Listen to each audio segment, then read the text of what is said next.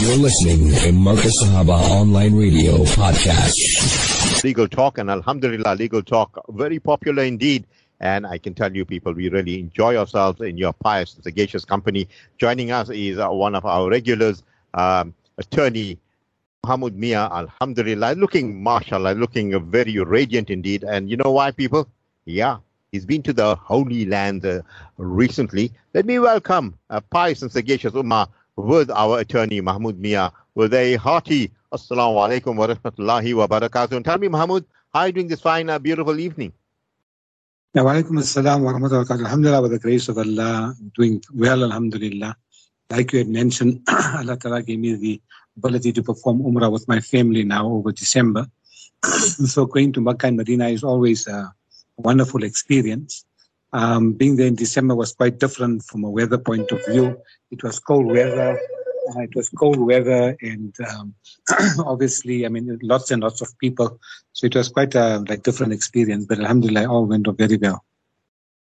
Alhamdulillah, yes, Mahmood. And you know, the break, and especially going to the Holy Lands, you know, it really affects your, I mean, how positively it affects your spirituality. Even your physicality. I mean, as I said, a lot of nur on you and a lot of sukoon. Talk to us about that dimension, Mahmood.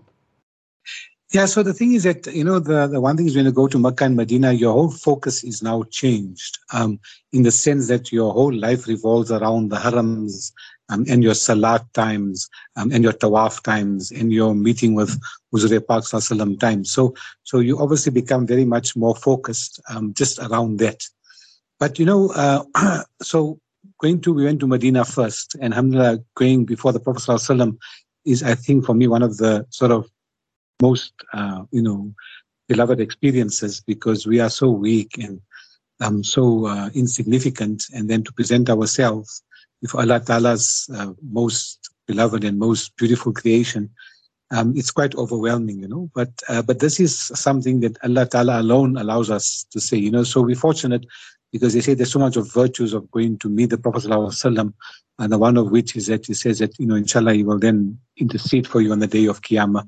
And the thing is that, we are told by the ulama as well that when we go there, we just succumb to his greatness and just all his efforts that he made for us as an ummah, you know. So we just think of all of that. And we think of Sahaba Ikram, how they had taken allegiance to him, how they had proclaimed their Iman to him. So when we go there, it gives us a chance to also renew our vows of Iman, you know, before him, and to acknowledge us being part of his Ummah, and to request of him then to, inshallah, intercede for us and to make prayer for us as well, because he is alive in his grave, you know. So, alhamdulillah, you know, it is such an experience that it's quite difficult to sort of explain. I think people who've been there can basically appreciate it. So, you know, now in Makkah and Medina, they've got lots of new restrictions with all these apps that you've got to apply to go to the Roda and all of that. So that comes with its own challenges. It takes a while. They're trying to control it, but obviously they don't do it in the most efficient way. So sometimes you're fortunate and you get to go to the Roda with ease, and you've got, you know, enough time and space to sort of do some nice ibadah there. Although the time allowed is not too long, but at least you do it in a kind of a push-free environment. You know, historically you had to push away and find a spot, and now it's much easier. But obviously it's the issue of the patience that you have to wait to get to the Roda. So you got to book on the app, and then you got to report at the time that you book for. Then they put you in queues, and they like literally direct you into queues, and you just controlled, and you come to a waiting area. Then when your turn opens up for you, then they obviously allow you to go into the Roda, and you spend just a few moments there. But that in itself is nice, because it's peaceful and there's just enough people, and everybody gets a space without any fussing, without too much pushing and shoving. So that makes it very much nicer. Obviously, then together with that, your salami is open 24 hours. But then also they don't allow you to spend too much of time to pass on your salams properly to the Prophet ﷺ and to his companions. So you just got to try and, work that out as well. But alhamdulillah, it gives us that opportunity. But otherwise, we just stand outside, from where he's buried, and inshallah, there we pass our salams and so forth. Yeah. But Medina, the peace of Medina is still unsurpassed. I don't think you can get that experience anywhere in the world. And then obviously going to Makkah it's really, really hectic, and the crowds were like phenomenal. So Makkah was quite a big challenge in terms of crowds and so forth. And now in the Haram, to make tawaf on the Mataf area, you have to be in ihram. So otherwise you've got to do your tawaf on the second floor, which isn't very pleasant because they're doing some excavation work there. So there's lots of noise and disruption, and takes a very long time. So we just had to don our ihram and then to try and get as close as we can to the Kaaba and do the tawafs as best as we can then. Jazakallah khair for sharing that with us, Mahmood. As you said, you're being herded and you've been watched and you've been there. But as you say, you go there with a special niyat of pleasing Allah subhanahu wa ta'ala, of being in the company of the Roza Mubarak of Nabi sallallahu alaihi wasallam. And you so eloquently said that Nabi Muhammad sallallahu alaihi wasallam will be making shafaat for us on the day of Yawm al-Qiyamah. And alhamdulillah, really appreciate what you have brought forth. And then coming, maybe with that little bit of sukoon from that holy land, and you landed back in South Africa, and the first thing you must have heard was president versus president, Zuma versus Ramaphosa. And you said, you must have said, hey, here we go again. Mahmood, your thoughts? Yeah, it's like this thing, here we go again. The thing is that the circus is just coming more often to town now. So we have these clowns who are acting out, before our courts, spending lots of taxpayers' money. And the thing is that it's such a sad state of affairs because they are dealing with everything but the real issues. And I think that's the sad part. Here it's basically people trying to get to each other just to try and secure power for themselves. And in the meantime, all the energies that they are placing into all of that could be, placed elsewhere to see what they can do to sort out this energy crisis, what they can do to increase the status of the economy, what they can do now to deal with all the new graduates and school leavers that are coming into the workplace. So all of those things, there's so many issues that need to be dealt with, but instead, they basically find that going to court to vent out their frustrations against each other. So that is the route that they're choosing. And I mean, this is just indicative of the caliber of the people. I mean, so it's quite sad that people who are our leaders and who are supposed to be setting examples are basically fighting. And what are they trying to do? They're just fighting to sort of hide, the wrongs and ills that they've done.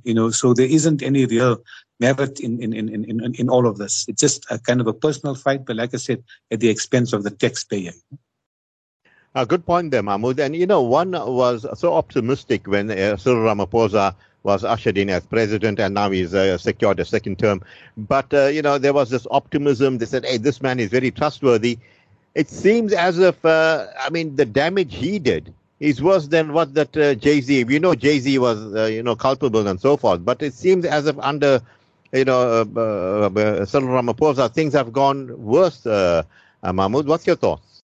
Yeah, unfortunately, I have to agree with you there, but it's just that, it is so sad because when he came about, we thought, okay, here's somebody who's got a good head on his shoulders and he's shown responsibility. He was part of the labor movement, and which indicated that he had some notion, of concern for the normal man in the street and so forth. But again, I think power goes to your head. He's acquired so much of wealth and so much of power himself. That for him now, this is more kind of a hobby than a real responsibility. So he's a president when it suits him, and otherwise he's engaged in all of his own shenanigans. And we know of all the millions under the mattress and the like. So again, it just shows that there's no responsibility to the country. We are all taxpayers. We don't have the opportunity of putting money under the mattress and all of that, but the president is doing that. So we can imagine, if he is not willing to make proper disclosure, of his income, if he's not prepared to follow the right protocols, then where does that leave the normal man in the street? If he's got no confidence in the system and he's trying to evade and avoid everything, then, everybody else is just going to follow his example because there's no respect towards the country and no respect towards your obligation. So that in itself is really, really, very, very, problematic. And again, if he was a man of virtue, and uprightness, he would have said, listen, I've done wrong. I acknowledge it and basically, take the consequences that follow. No, but no, here there's every effort being made to hide and not to disclose what exactly happened. And it's just getting from sort of bad to worse. And so the circus, like I said, has come to town, and we'll just have to wait now and see, where the grand finale is going to take place. Absolutely, Mahmood. And also, you find out that he is hobnobbing at Davos. And at Davos, many call it a axis of evil gathering. And these are people that control the wealth of the world. And they will be making they are making unilateral decision. They don't go and consult with anyone. It's their way or the highway. What's your thoughts of Davos? And I think George Galloway very eloquently, he had a poll running. And he said, is that an evil movement or is that a good movement? And guess what, Mahmood? Over 80% they voted evil. What's your thoughts? Exactly. So the thing is, they just make decisions based on their own woman fancy. There isn't much consultation. So now, we go and mix shoulders with all the big nations, hoping to get money from them to try and resolve all the crisis here. But the crisis and the means that they encouraging us towards is not ideal. So, they don't want us to use coal anymore and use alternate sources, which may be cheaper, but ultimately we've got lots of coal and that's most practical for us to use. So they're trying to take all our resources, and they obviously then, dangle carrots of loans and monies and promises of investment. And obviously being, the African way, we obviously fall for it always. Take the money, steal the money, use the money for ourselves, and then ultimately then blame everybody else for what has happened. So unfortunately, the world politics is never in the interest of the common person. It's always in the interest of those in power, and they just try and enhance their power. So, again, we just find ourselves getting more and more. Can you imagine now in South Africa, we're plunging more and more into darkness, from 2 hours to now 4 hours, up to 6 hours, up to 12 hours of no power. It's absolutely absurd. And what we're hearing is that, it's clearly that this is a kind of, it's all contrived. It's all done with an ulterior purpose. That is of trying to get Eskom to surrender their power to private enterprise. And we know who's going to be the owner of those private enterprises, because right now, the entity that generates the most money in South Africa is Eskom. So, every pot they're trying to get their hands into, and this is the killer pot, the pot with the most money. So what they are doing, they are now obviously creating all of these issues. And from what people are saying is that there isn't really an energy crisis. This is all created, it's contrived with a particular, ambition intended. And we hope that, that this comes to the light, and that these people that are involved, that they will be exposed, and that we are all saved, as a consumer. That, I think that we have to also just accept that, listen, as South Africans, we are very docile. We really we really don't take enough action against these kind of corruptions and these kind of happenings. So maybe we need to spark some kind of spirit with the people. So we've got to stand up and stand for our rights and fight for what is right, and obviously forbid all of these wrongs that are taking place. So that also will need to conscientize the people. I suppose we also involved in our day-to-day living and striving to earn a basic wage to support our families and live. That all of these things then just fall to the wayside. But we hope that justice does prevail, and hopefully all of these ills come to an end. Mahmood, mashallah, Allah bless you, because you are clued up. And you make me think here, because when you look at Guerra Montage, he's talking about, yes, we've got a lot of coal.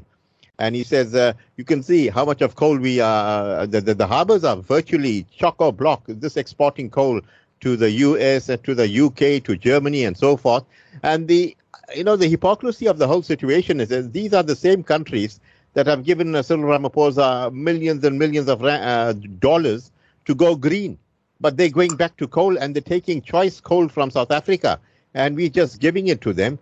And Montashe says, okay, I think we should reopen our coal mines and start, firing up again, and, maybe supplementing our energy and so forth.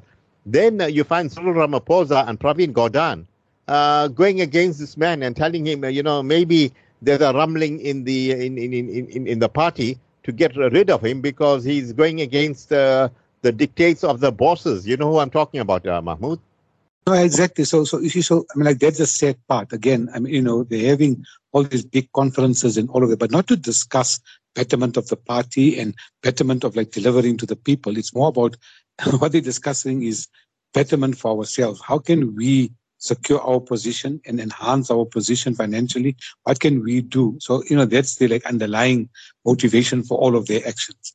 And the minute there's somebody that stands up to say, listen, but that's not right. And, what about, doing what is correct? Then that person is then obviously scapegoated and efforts are made to get rid of him.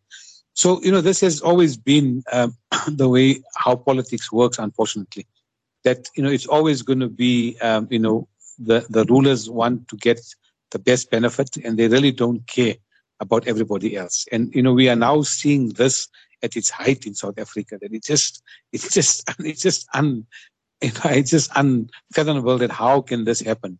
And they are really like hoodwinking us all the time. And even though they keep on, so it's a kind of a real dichotomy. On the one hand, they say, no, listen, find the people who are doing wrong and let's take action, have them prosecuted. On the other hand, the wrongdoings are still continuing unabated. So basically, they're using some people as scapegoats as a front to try and show that something is being done. But in the meantime, all the wrongdoings are still continuing, and us people of the soil, we're still exactly where we are, where we were. There's no improvement. There's no hope of improvement, and we just see such a bleak picture ahead. I tell you, Mahmood, if you want to laugh, you're going to laugh at this. Can you believe it? The ANC is marching against ESCOM, the load shedding. I mean, they brought the whole country into what disarray it is now, the ANC, but you find the ANC is going to join the march. Now, have you seen, I don't know what to call this. It's total like, what they think of us, Mahmood? Well, exactly. So it's all just, again, it's just to hoodwink us all the time. So they act as if they're caring, but they don't. They act as if they're with the people, but they are not. So this is basically, I mean, their whole strategy.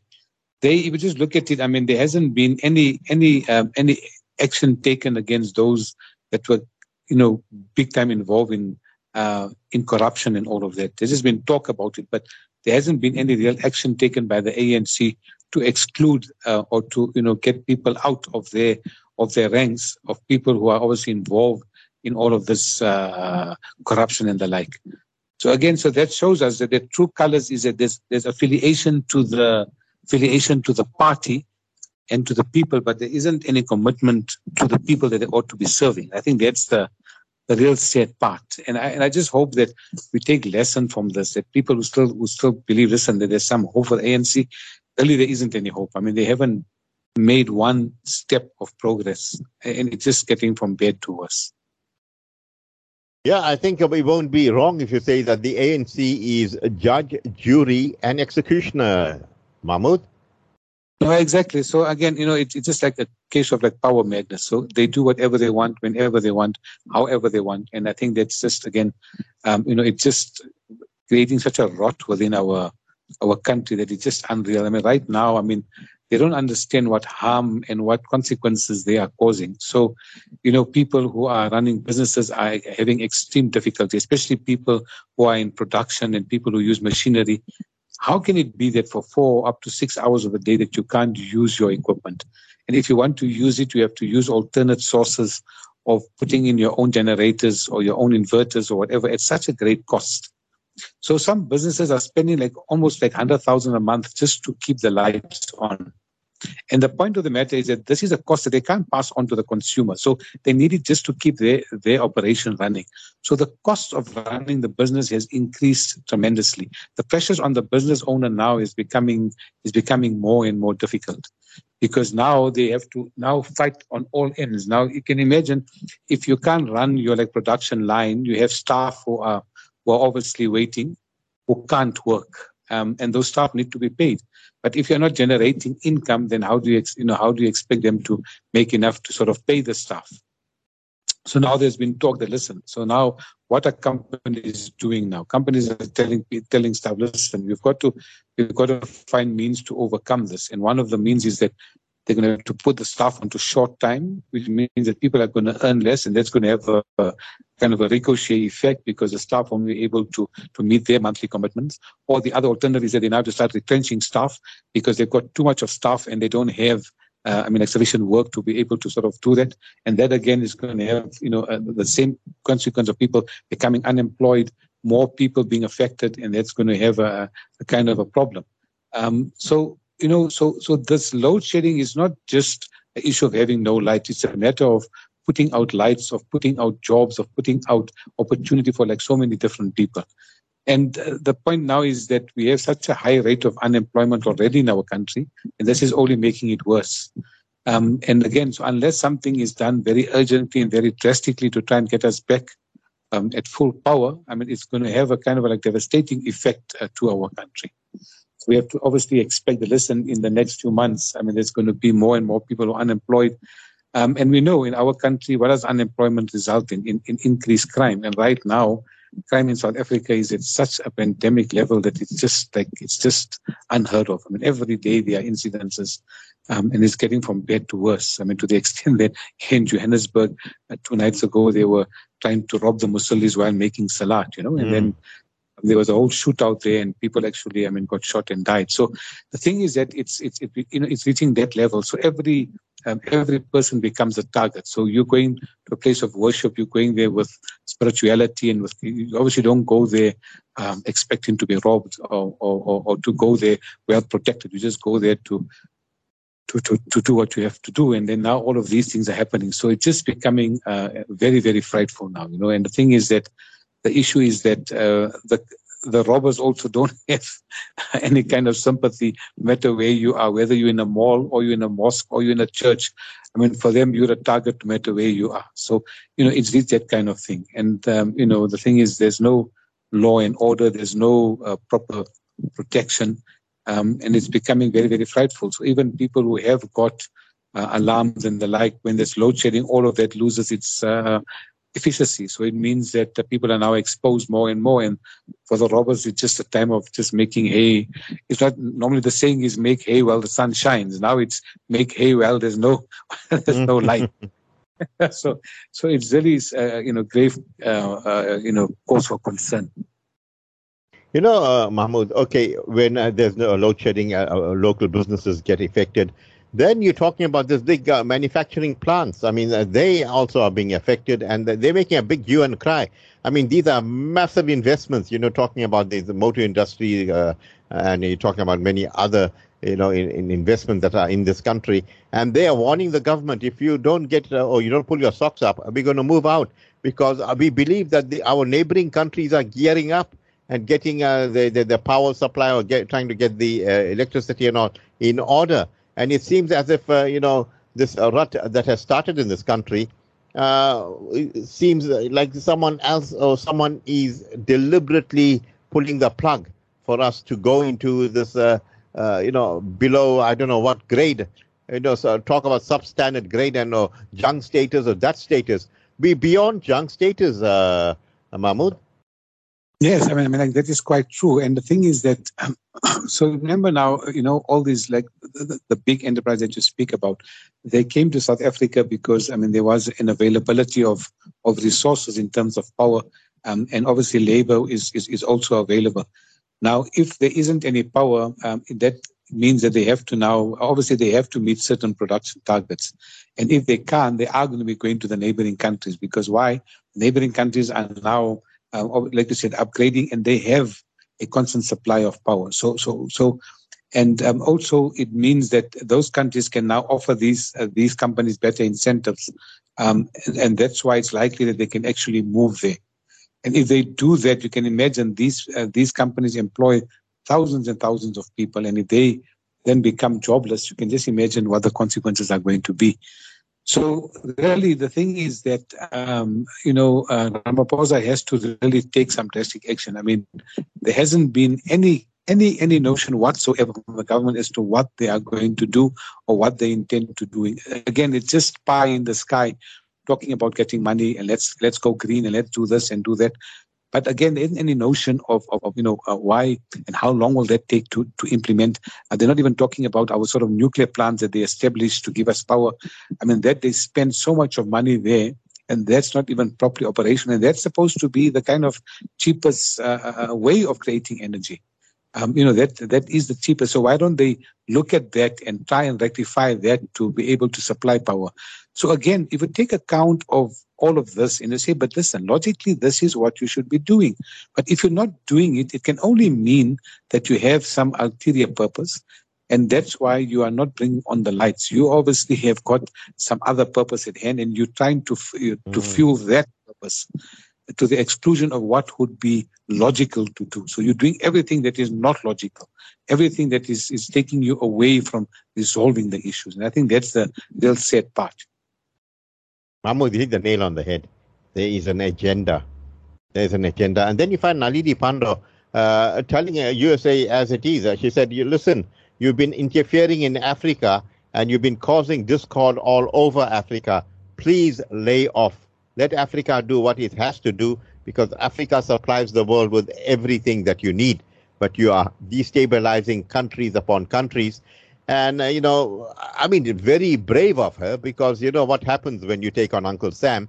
And secondly, there's this Russian, delegation. Lavrov, he's very high-ranking. He's in this country. And one of the things he's discussing with the ANC is the electricity crisis. And the Russians are prepared to start up, all these different nuclear plants to get the electricity and energy. What's your thoughts on that, Mahmood? Look, we obviously need some kind of outside intervention to help us to just sort of cope with what our needs are right now. But, again, all of these things come at is the underlying rationale behind all of this. So if they're offering you help with one hand, we don't know what else they are trying to extract from you. So we wouldn't be told all of this. So again, the papers make it easy. The media makes it, here's a helping hand. And we think, okay, look, here's a way out. But what do they want in exchange? That we don't know, you understand? So remember now, Russia and the US, they always try and get something extracted from whoever they give aid to in one way or another. So we just need to be a bit wise and say, listen, the African experience is there. We've seen how Africa was sort of, to use a word like raped by the superpowers, and they just continue unabated. So on the one hand, there is light at the end of the tunnel, but again, we don't know at what price is that going to come. So we just have to be cautious, and we hope that that there is proper disclosure made that they're offering this aid and these and this is what they want in return, or this is what we may have to pay back. So at least then we know, because our deficit in the country is just increasing all the time. So we're just becoming more and more debt-ridden, and there isn't any prospect of paying that. And that's why we go right down to the kind of like junk status. Yeah, absolutely. Going into junk status, Mahmood. But what I want to know from you is, America and all these other countries, they in dire straits also. They in debts for trillions and trillions of dollars, but they're trying to still move on because they were riding on the back of Saudi Arabia with the petrodollar scenario and all, keeping America a superpower. But now Saudi has done a somersault and has gone towards the Chinese and joined the BRICS. Is this the end of America, Mahmood? It's so difficult to say, because world politics is full of surprises. So sometimes all of these things again are just kind of contrived again. So really, the truth of the matter is that we don't know. Yes, we know that America is obviously in deep financial problems as well. Most of the world is. China is the kind of country that has the most potential right now, but they also seem to be stuttering along now with all these issues of COVID that keeps on arising there. So we don't even know whether that's something which is real or it's just contrived, or they're making excuses for whatever reason not to produce or to create artificial demands in the world. So again, with all this politics, it's always one just has to question. So the reality is that what you hear and what you see isn't the reality. You just got to be cautious and try and see beyond what they're telling you. So America is there, and the thing is that, America will always have allies who will support them in one way or another. So we don't even know for the fact whether, America and China, whether they have things going and China is assisting America and vice versa. So these are things which are there, and it's something that we would never know about. But you're right. For a superpower to also be undergoing the kind of thing that we are having now, that so in the States also in terms of unemployment, it's at an all-time high. People are also having difficulty. So, where what it will all culminate into, we just have to wait. And I think time is going to be the kind of best judge of all of that. Yeah, time will tell, and haq prevails and falsehood will perish. And we're looking at we were talking earlier on about load shedding and so forth affecting the employer and the employee. Now, what does the law say about bosses cutting pay because of load shedding in South Africa? We empathize, we sympathize with the bosses and the workers too. I mean, it's a difficult situation, Mahmood. But what the law says about, if I employed someone and I say, look at load shedding, you can see my bakery can't make it because we're losing all the time. If you want to stay on, I'm going to cut your salary and so forth. What the law says about that, Mahmood? So look, like generally speaking, when you're employed, you have to tender your services, and the employer is obliged to pay you for those particular services. So if you've agreed on a wage or a salary, then that obviously has to be paid. Because this issue of load shedding is not something which can be attributed to the employer. It's not something which he's created to avoid the employee from working. So it means that the obligation of the employer remains, that he has to pay the employee salary or wage that he's entitled to. Now, but the economic reality is that if a company is not generating enough money to obviously pay that wage, then the alternatives offered by the law is that either they then have to renegotiate with the employee and to put that employee on short time to make it feasible for the employee to be able to afford that, or alternatively, if that's not going to work, or if the employee is not willing to go on short time to accept less salary or whatever, then the other alternative is to have them retrenched. And again, so if there are like operational requirements which don't enable a company to operate at optimum level, then that is an option that they're going to have to look at. So it is an issue which is there, and so there's no other way that you can actually deal with it. So a company won't just be able just to willy-nilly subtract and say, look, take this or sort of hit the road, but they'll have to follow the labor protocols, as I've discussed now, for them to take the matter further. Jazakallah for that, Mahmood. And then you find President Cyril Ramaphosa signed into law the general laws anti-money laundering and combating the financing of terrorism. Terrorism Amendment Act 2022. Now, Mahmood, this is a significant step, that's what they say, towards addressing identified deficiencies in the anti-money laundering and combating terrorism financing laws and so forth. And the as I said, the amendment will be executed in 2 phases. But the reality of the whole situation here is, first, they should check the president out about money laundering and all that, the pala. Mahmood, can you hear me? Mahmood? Okay, maybe we're having some gremlins coming through. Mahmood?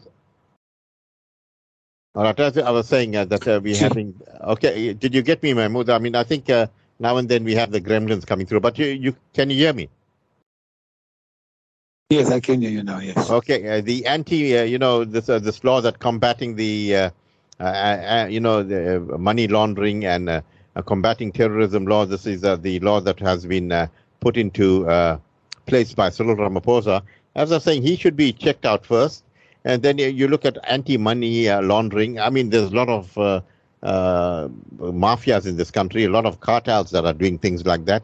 And, this Anti-Financing Terrorism Amendment Act, I want to know about this. What terrorism? If you talk about terrorism, and we know what connotation, we know exactly what they mean by terrorism. Who's financing terrorism in this country? And talk to us about this amendment, Mahmood. Yeah, so, the thing is, this all started after 9/11. There was this whole world uproar that there's money being passed from country to country to arm and to facilitate so-called terrorist activity. And after 9/11, that, the whole world just created this whole impetus, a kind of Islamic phobia, to obviously be able to now make inroads into control over the world finance. So in reality, there isn't terrorism. In reality, there isn't anything to worry about. But these are just mechanisms, for the governments of the world, for those in power, to try and keep control over the like monies of the world. So they want to see exactly, why is money being transferred, who's transferring it, and for what purpose. So they know that there isn't, it's lots of just economic activity that's taking place, but they use terrorism as, as a kind of an excuse to impose all of these kind of restrictions. So now businesses that are doing business must be wary of people buying goods, and they must be able to understand and see what is the source of the money. People who are buying property, lawyers, bankers, accountants, all are obliged to keep an eye out. So we're all becoming spies for the state, and we have to now find out that, okay, if somebody is paying so much of money, what is the source of the money? Is it legitimate? Where did it come from? What is it being used for? So they want to make us become spies, for the government, and to be able to report all of this activity. Now, we have this whole FICA thing and so forth, which is there. I mean, we can understand that for a country, sometimes we have some kind of financial regulations. It has got some merit, but not to the extent that they are taking it to now, where everything is must be suspicious to you. So and every money that's coming from overseas must be for some ulterior terrorist motive. But so the thing is that it's there, and again, these are all things that are called for by the superpowers like the US and so forth, because they want to have control over the all these like financial issues, to see exactly how much money is coming into a country, from where it's coming, and that they use for their own particular purposes. So so the reason that they're actually postulating isn't the actual reason. It's obviously got, again, ulterior purposes behind that. Absolutely. And yeah, Allahu Alam. That's why, Mahmoud, the honesty of the whole thing, if you're an honest broker, if you're an honest person, if you follow Islam, the way it should be followed, you speak the truth, you'll have, you won't duck and dive. There'll be Allah subhanahu wa ta'ala's blessings around you, and you'll be protected because you're a man that is upright, and, you follow the sunnah of Nabi Muhammad sallallahu alaihi wasallam, or the injunction of the noble Quran, where it says, وَأَطِيعُوا اللَّهَ وَأَطِيعُوا الرَّسُولَ. And, honesty, Mahmoud, is the best policy. Your thoughts? Well, exactly. That is something which has to be ingrained into every person of Iman, that, honesty has to be my way. That I know that I can't lie. I know that I shouldn't lie. And everything that I do must be done in accordance with the commands of Allah, and the Rasul of Prophet. So that is there.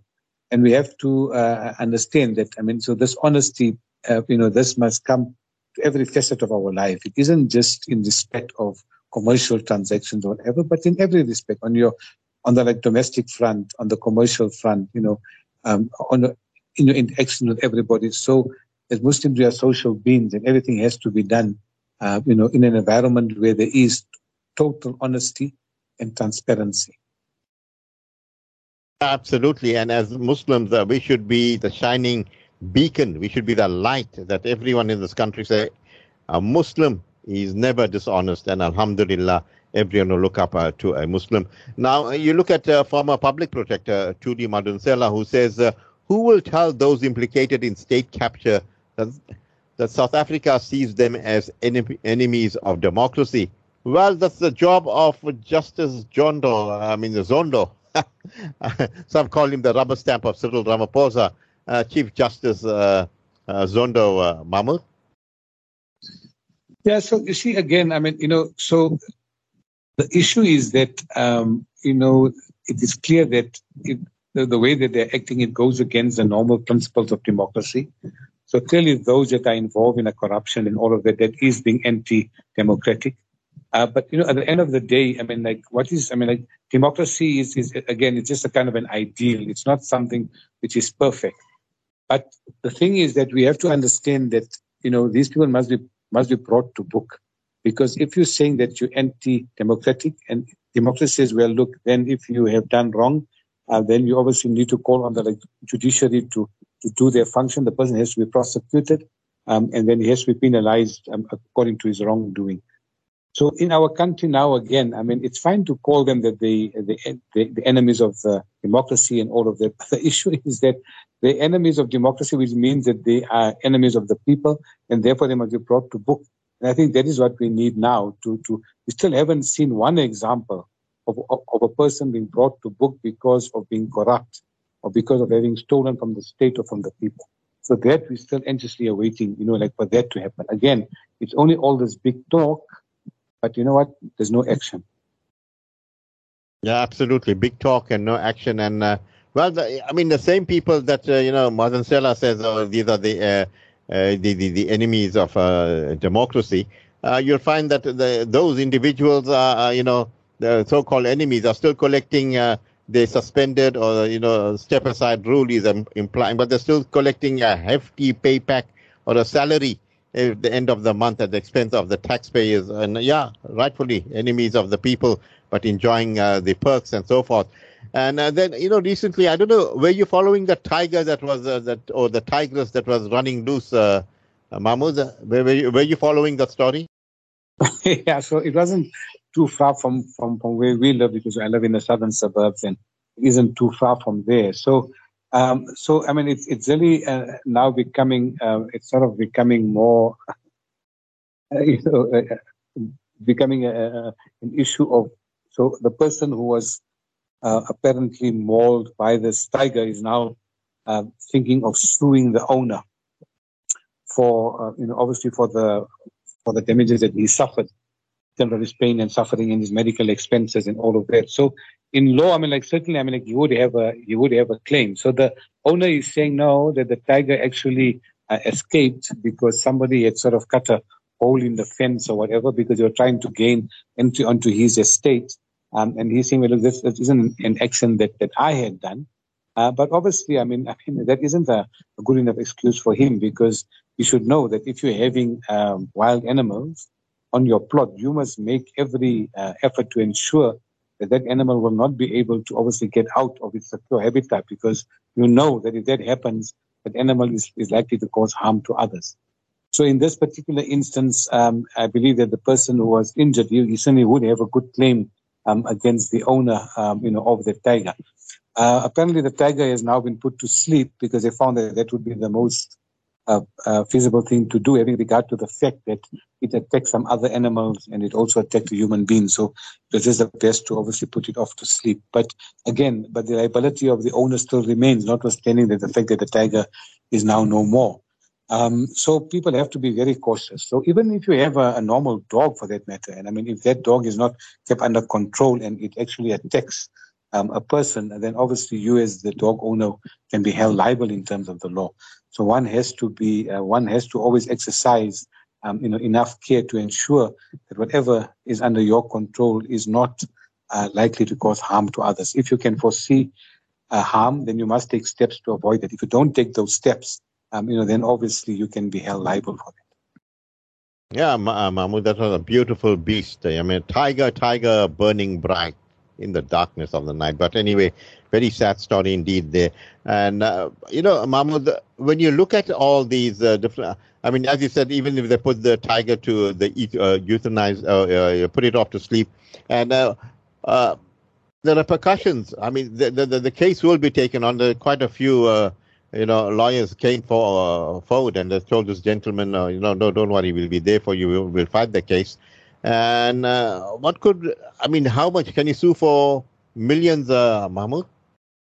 No. Well, in terms of the law, your damages must be properly calculated. So in law, there's two kinds of damages. One we call special damages, which is your actual out-of-pocket losses. So if, for example, the person had to pay medical bills, then he'll be able to claim that amount. If because of the injury he was unable to work and he lost income, he'll be able to obviously claim that. if because of the injury he's now going to require future medical treatment, then obviously he can claim that. And then together with that, we have what's called like general damages, which is what you claim in terms of your pain and suffering and trauma and things like that. So again, it just depends how serious the injuries were and so forth. So it could become substantial, but in a case like this here, fortunately for the person, he wasn't his injuries were not extreme. It wasn't life-threatening, from what I have read. So, in that sense, you would have a claim, but it wouldn't be a kind of a gigantic claim. So, okay, so the law will be fair and just on that, and make sure that people don't abuse the system and so forth. But as you said, that the owner says, no, the fence was cut and someone did something. And, well, if they cut the fence, they should have reported that, Mahmood. No, yeah, they should have. But, again, imagine, you can't just, if you're having a tiger or a lion on your property, just one fence is not enough. You obviously need to have some kind of other apparatus or whatever to obviously ensure that even if there is some issue with the fence, that animal can't just walk out. So, that's a bit of a concern. Normally with these small holdings, they have kind of enclosures that are then surrounded by fences and everything else.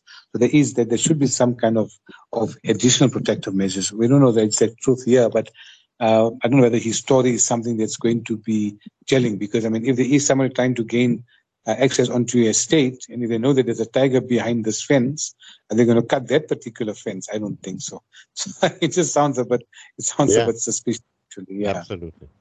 Yeah, Mahmood, and whilst we were advertising your composite, there were 2 or 3 questions that came in, but let me take this one here where a brother said, Assalamu alaikum, Brother Shafaat. I always enjoy your law shows. Your guests are always, mashallah. Please post this to your attorney. I want to know if my neighbor is throwing his cuttings of his tree branches and grass and so forth into my yard. What can I do legally? Good question there, Mahmood. What can you do? Because he's got looks like a neighbor that's using his yard as a dumping yard for his trimmings and so forth. Yeah, so there's like 2 scenarios. One is that so if you have a tree that's growing on your property and that tree is now it's sort of crossing the boundary into your neighbor's yard, then that basically, in terms of the law, is not permitted, because you are now encroaching on your neighbor's land. So to the extent that the tree or the branches are protruding or going onto his property, he can ask you to obviously have those branches trimmed to avoid that happening. So in this case here, so that could be the case. If that is the case, he would have recourse against the person to ask him to have the trees trimmed so that there's no encroachment on his property. On the other hand, if it could be that the tree is on the neighbor's side, but whatever falls off the tree, the neighbor is simply picking it up and dumping it, onto his side. That also isn't. That the guy would have protection against that, because you can't use your neighbor's yard for sort of dumping. That is not something which is permitted. So the neighbor would have recourse, in this instance, in either instance, he would have recourse against his neighbor. Yeah, it's such an important thing. So in terms of the recourse that he has, he may have to institute a civil action to ask the court to, if he doesn't remove the encroachment after demand is made, then one can go to the court to obviously enforce that right as well. It's such an important thing to have a good rapport, a good relationship with the neighbors. And in certain instances, I had quite a few people come up to me and said, hey, I had neighbors that does this, and that neighbor irritates me, and then you report them to the local CPF and they take up the issue. But then a bad blood develops, Mahmood, and that is it's not a healthy way of living in a neighborhood. Your thoughts? No, exactly. And the thing is, especially as Muslims, we have such a great responsibility towards our neighbor. That the Prophet even once said that he was concerned that Allah Ta'ala may say that your neighbors must even become inheritors in your estate, to such an extent and to such a great status neighbors are given. So, again, we are living under very stressful conditions, and I think to have dispute with your neighbor just makes it worse. because now you're coming home, and neighbors are actually meant to be there to assist each other in times of need, in times of whenever there's good times in your house, your neighbor must share the occasion with you. When there's weddings, you invite them. When there's funerals, they'll be there to assist you. And when you're away, they'll keep an eye on your property. So it's important to have a good rapport with your neighbors, because really, how can we live, in conflict with our neighbor? Because then it means a person would never have peace. But today, Allah help us, because we are having like so much of conflict. There's many issues, like you said, the neighbors from hell, and people just can't see each other, and they're fighting over silly things, and neighbors dumping goods and dirt on each other's property and doing, very, very, silly things. So as Muslims, we must understand, listen, neighbors are important. We are told to treat them with respect, to keep good ties with them, and that is what we must promote. Mahmood, I'll give you full marks for that. You remind me of yesteryear when, the neighbors were like family. They used to walk in and out of each other's houses. And as you said, if you were going for Hajj or Umrah and there was, no family members around but the neighbor said, don't worry, give me the house keys. We'll take care of it. We'll put the lights on, we'll put it off, and we'll have our 24/7 protection. You didn't need the security company. Yesteryear was funny. It was, it wasn't funny. It was wholesome, Mahmood. Comments? No, exactly. Yeah. So that is something which we obviously need to, again, to sort of promote. Again, I think that we just lived in an environment before that was so conducive to being friendly. We lived in close proximity to each other. And like I said, everybody's door was open for everybody else. People would come and go freely, and there was always a helping hand. Today, I think we're living in bigger houses with bigger plots, and we want to be as far away as possible from our neighbors, which is quite a sad state of affairs. So it has to be, listen, that we're a community, we live together, and we must actually assist each other wherever we can. I think that has to be the spirit of our deen, and that is, inshallah, that can only bring goodness. I tell you, Mahmood, you brought a lot of goodness this evening on Legal Talk. I really enjoy with your spirituality and with your experience that you really add for brilliant broadcasting on the platforms of Markaz Sahaba, the voice of the Ahl Sunnah wal Jama'ah. Your parting words this evening? Yeah, I think, again, we just sparked and we said we turn to Allah subhanahu wa ta'ala to help us in this crisis that we have. I was reading a thing the other day where I think at some point in time in Medina Munawwara there was a major fire and people were concerned, and they asked the ulama, listen, why are we having these difficult conditions?